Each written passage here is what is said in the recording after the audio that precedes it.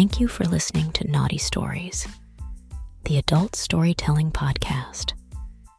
Please visit thehooligannetwork.com to become a premium member. As a premium member, you'll get access to all previous released episodes, as well as 5 new bonus episodes on the first of each month. Do you have a naughty story to tell? Visit thehooligannetwork.com to email us your story and join in on the fun.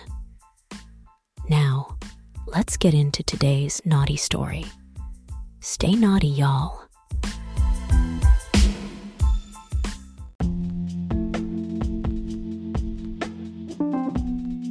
Dear Naughty Stories podcast, yo, what's crackin'? I gotta share this wild and raunchy story with y'all.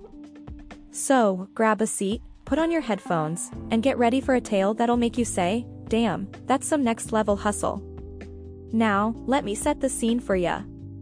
Back in the day, I was a struggling single mom, trying to make ends meet. I was working at this grocery store, stacking shelves and ringing up customers. Life was tough, but I had a fire in my belly and a determination to make a better life for me and my little ones.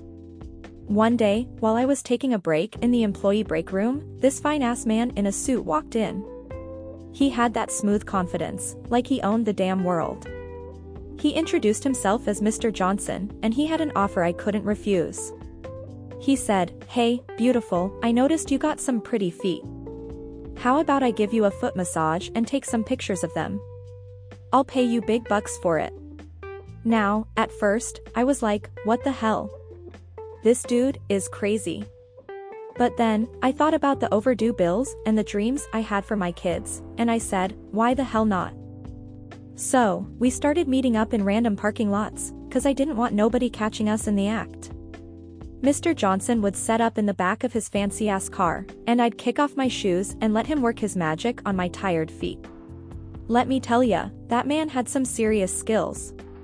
It was like heaven on earth, y'all.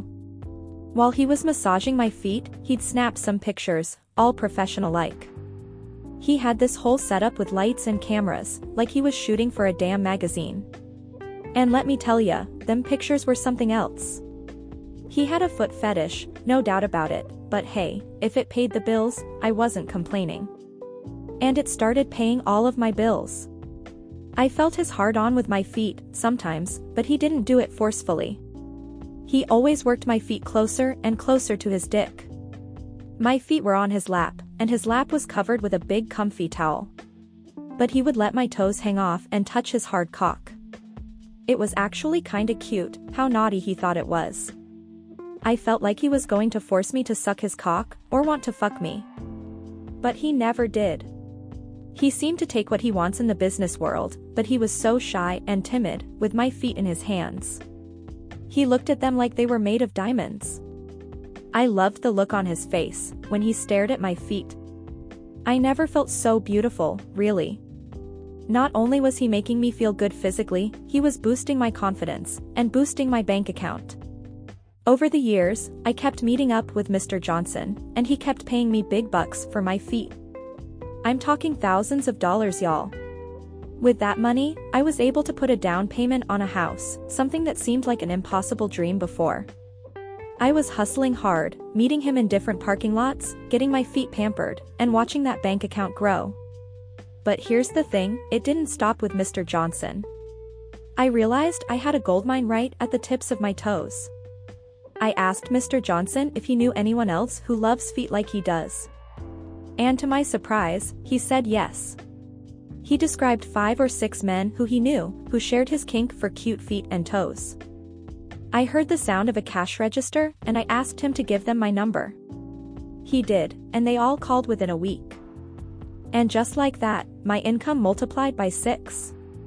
I had a total of 7 men, who I saw once a day, for an hour, sometimes 2 hours. I kept my job at the supermarket, for health benefits, and I felt like I hit the lottery. I met men from all walks of life, from businessmen to construction workers, all wanting a taste of my foot massage and some snapshots of my precious feet. I became the queen of the parking lot rendezvous, making deals left and right, stacking that paper faster than a cheetah on Red Bull.